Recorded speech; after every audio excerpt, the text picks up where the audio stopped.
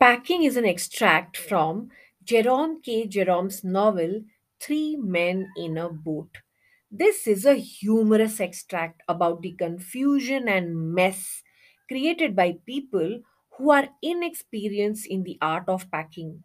It exposes the utter clumsiness of the three friends, Jerome, George, and Harris. They consider themselves to be skilled in the art of packing, but in reality, all of them have little knowledge about working in an organized manner.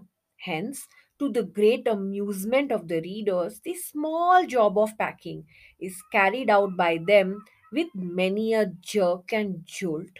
The three men, Jerome, George, and Harris, have to go on a trip and have to pack for it.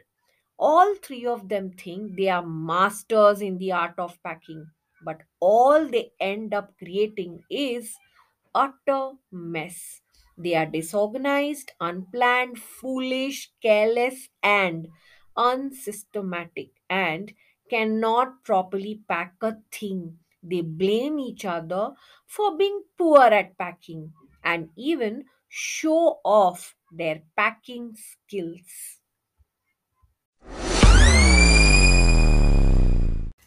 I said I'd pack.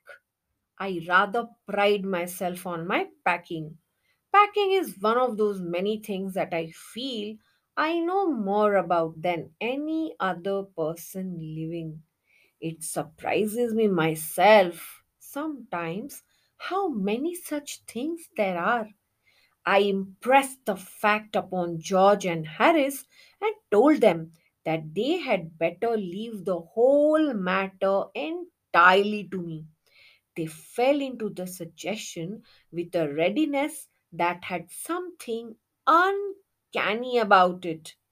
George spread himself over the easy chair, and Harris cocked his legs on the table. This was hardly that I intended. What I had meant, of course, was that I should boss the job and that Harris and George should potter about under my directions. I pushing them aside every now and then with, "Oh, you, here, let me do it." There you are. Simple enough. Really teaching them, as you might say. Their taking it in the way they did irritated me. There is nothing does irritate me more than seeing other people sitting about doing nothing when I'm working. I lived with a man once who used to make me mad that way. He would loll on the sofa and watch me doing things by the hour together. He said it did him real good to look at me messing about. Now, I am not like that. I can't sit still and see another man slaving and working. I want to get up and superintend and walk about with my hands in my pockets and tell him what to do. It is my energetic nature. I cannot help it. However, I did not say anything but started the packing. It seemed a longer job than I had thought it was going to be. But I got the bag finished at last and I sat on it and strapped it. "Ain't you going to put the boots in?" said Harris, and I looked around and found I had forgotten them. That's just like Harris. He couldn't have said a word until I got the bag shut and strapped, of course. And George laughed, one of those irritating, senseless laughs of his. They do make me so angry. I opened the bag and packed the boots in, and then, just as I was going to close it, a horrible idea occurred to me. Had I packed my toothbrush? I don't know how it is, but I never do know whether I've packed my toothbrush. My toothbrush is a thing that haunts me when I'm traveling and makes my life a misery.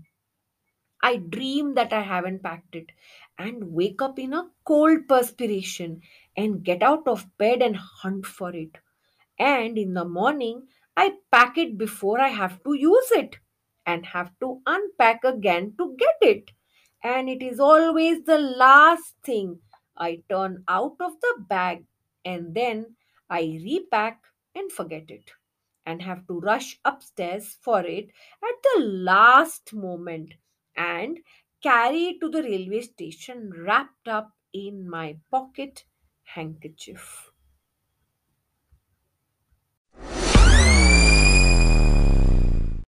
Of course, I had to turn every mortal thing out now, and of course, I could not find it. I searched through everything and messed up all the things in it in the similar manner as it must have been when the world was created and when confusion was everywhere. Of course, I found George's and Harris's toothbrush 18 times, but I couldn't find my own. I put the things back one by one and held everything up and shook it. Then I found it inside a boot. I repacked once more. When I had finished, George asked if the soap was in. I said I didn't care a hang whether the soap was in or whether it wasn't, and I slammed the bag shut and strapped it and found that I had packed my spectacles in it and had to reopen it. It got shut up finally at 10:05 p.m. And then there remained the hampers to do. Harris said that we should be wanting to start in less than 12 hours' time and thought that he and George had better do the rest. And I agreed and sat down, and they had a go. They began in a light hearted spirit, evidently intending to show me how to do it. I made no comment, I only waited. With the exception of George, Harris is the worst packer in the world. And I looked at the piles of plates and cups and kettles and bottles and jars and pies and stoves and cakes and tomatoes, etc., and felt that the thing would soon become exciting. It did. They started with breaking a cup. That was the first thing they did. They did that just to show you what they could do and to get you interested. Then Harris packed the strawberry jam on top of a tomato and squashed it, and they had to pick out the tomato with a teaspoon. And then it was George's turn, and he trod on the butter. I didn't say anything, but I came over and sat on the edge of the table and watched them.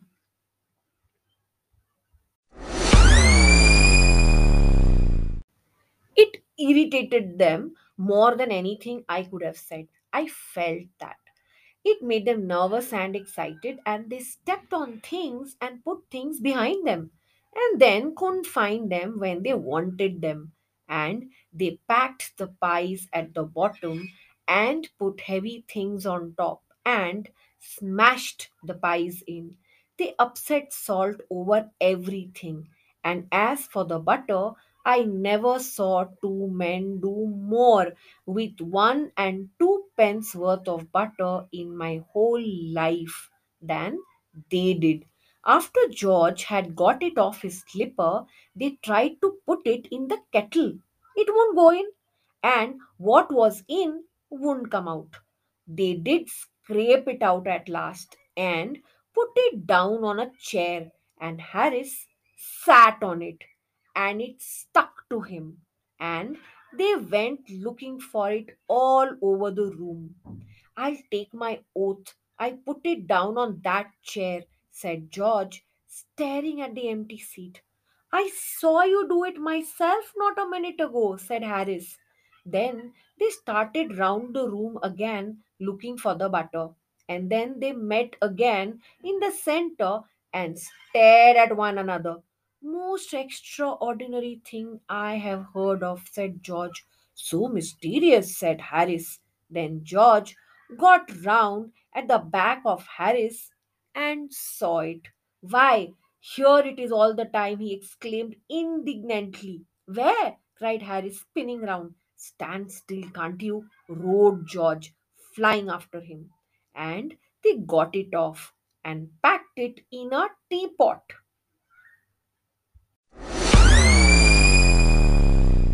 Montmorency. Montmorency was in it all, of course. Montmorency's ambition in life is to get in the way and be sworn at. If he can squirm in anywhere where he particularly is not wanted and be a perfect nuisance and make people mad and have things thrown at his head, then he feels his day has not been wasted. To get somebody to stumble over him and curse him steadily for an hour is his highest aim and object. And when he has succeeded in accomplishing this, his conceit or pride becomes quite unbearable. He came and sat down on things just when they were wanted to be packed, and he labored or worked hard under the fixed belief that whenever Harris or George reached out their hand for anything, it was his cold, damp nose that they wanted. He put his leg into the jam and he worried or disturbed the teaspoons, and he pretended that the lemons were rats and got into the hamper and killed three of them before Harris could land him or hit him with a frying pan. Harris said that I encouraged him. I didn't encourage him. A dog like that doesn't want any encouragement. It's the natural, original sin that is born in him that makes him do things like that. The packing was done at 12:50 and Harris sat on the big hamper and said he hoped nothing would be found broken.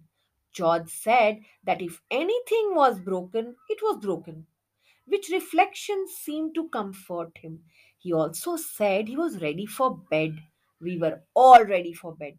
Harris was to sleep with us that night, and we went upstairs. We tossed for beds, and Harris had to sleep with me. He said, "Do you prefer the inside or the outside, Jay?" I said, "I generally prefer to sleep inside a bed." Harry said it was odd. George said, "What time shall I wake you fellows?" Harry said, 7. I said, "No, 6, because I wanted to write some letters." Harris and I had a bit of a fight over it, but at last split the difference and said 6:30. "Wake us at 6:30, George," we said. George made no answer, and we found on going over that he had been asleep for some time. So we placed a bath where he could tumble into on getting out in the morning and went to bed ourselves. This is an extract from Three Men in a Boat.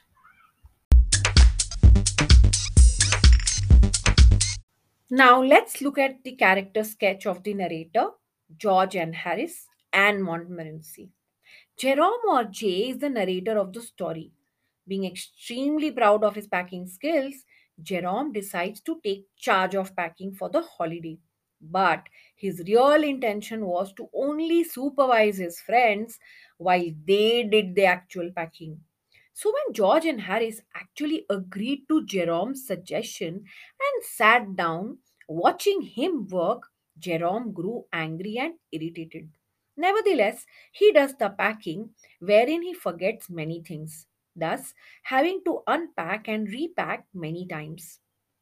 The narrator goes on to give George and Harris a taste of their own medicine when they began packing the hampers.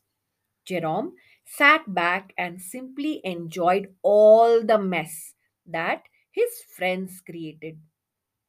George and Harris. George and Harris are narrators' friends with whom he is about to go on a trip. They turn out to be the worst packers than the narrator. They are highly disorganized, clumsy, and foolish when it comes to packing. They place heavier things on top of the lighter ones, thus squashing them and making a mess. Like Harris placed the strawberry jam on top of a tomato and squashed it. They had to take the tomato out with a spoon. Then they spread salt over everything. Then they stepped on the butter and sat on it. Instead of helping the narrator while he packed, they simply sat and enjoyed his forgetfulness. Montmorency. Another important character in the story is Montmorency the dog. The narrator says that Montmorency's only ambition in life is to get in everyone's way and be sworn at. The dog made the most of his day by wriggling his way in places where he was not wanted. He would create a nuisance and make people so mad that they started throwing things at him. Just while they were about to pack the hampers, Montmorency came and sat down on things. He also believed that whenever Harris and George reached out their hand for anything, it was his damn cold nose that they wanted. Montmorency then put his foot in the jam. After that, he pretended that lemons were rats and killed three before Harris hit him with a frying pan to get him out of the hamper.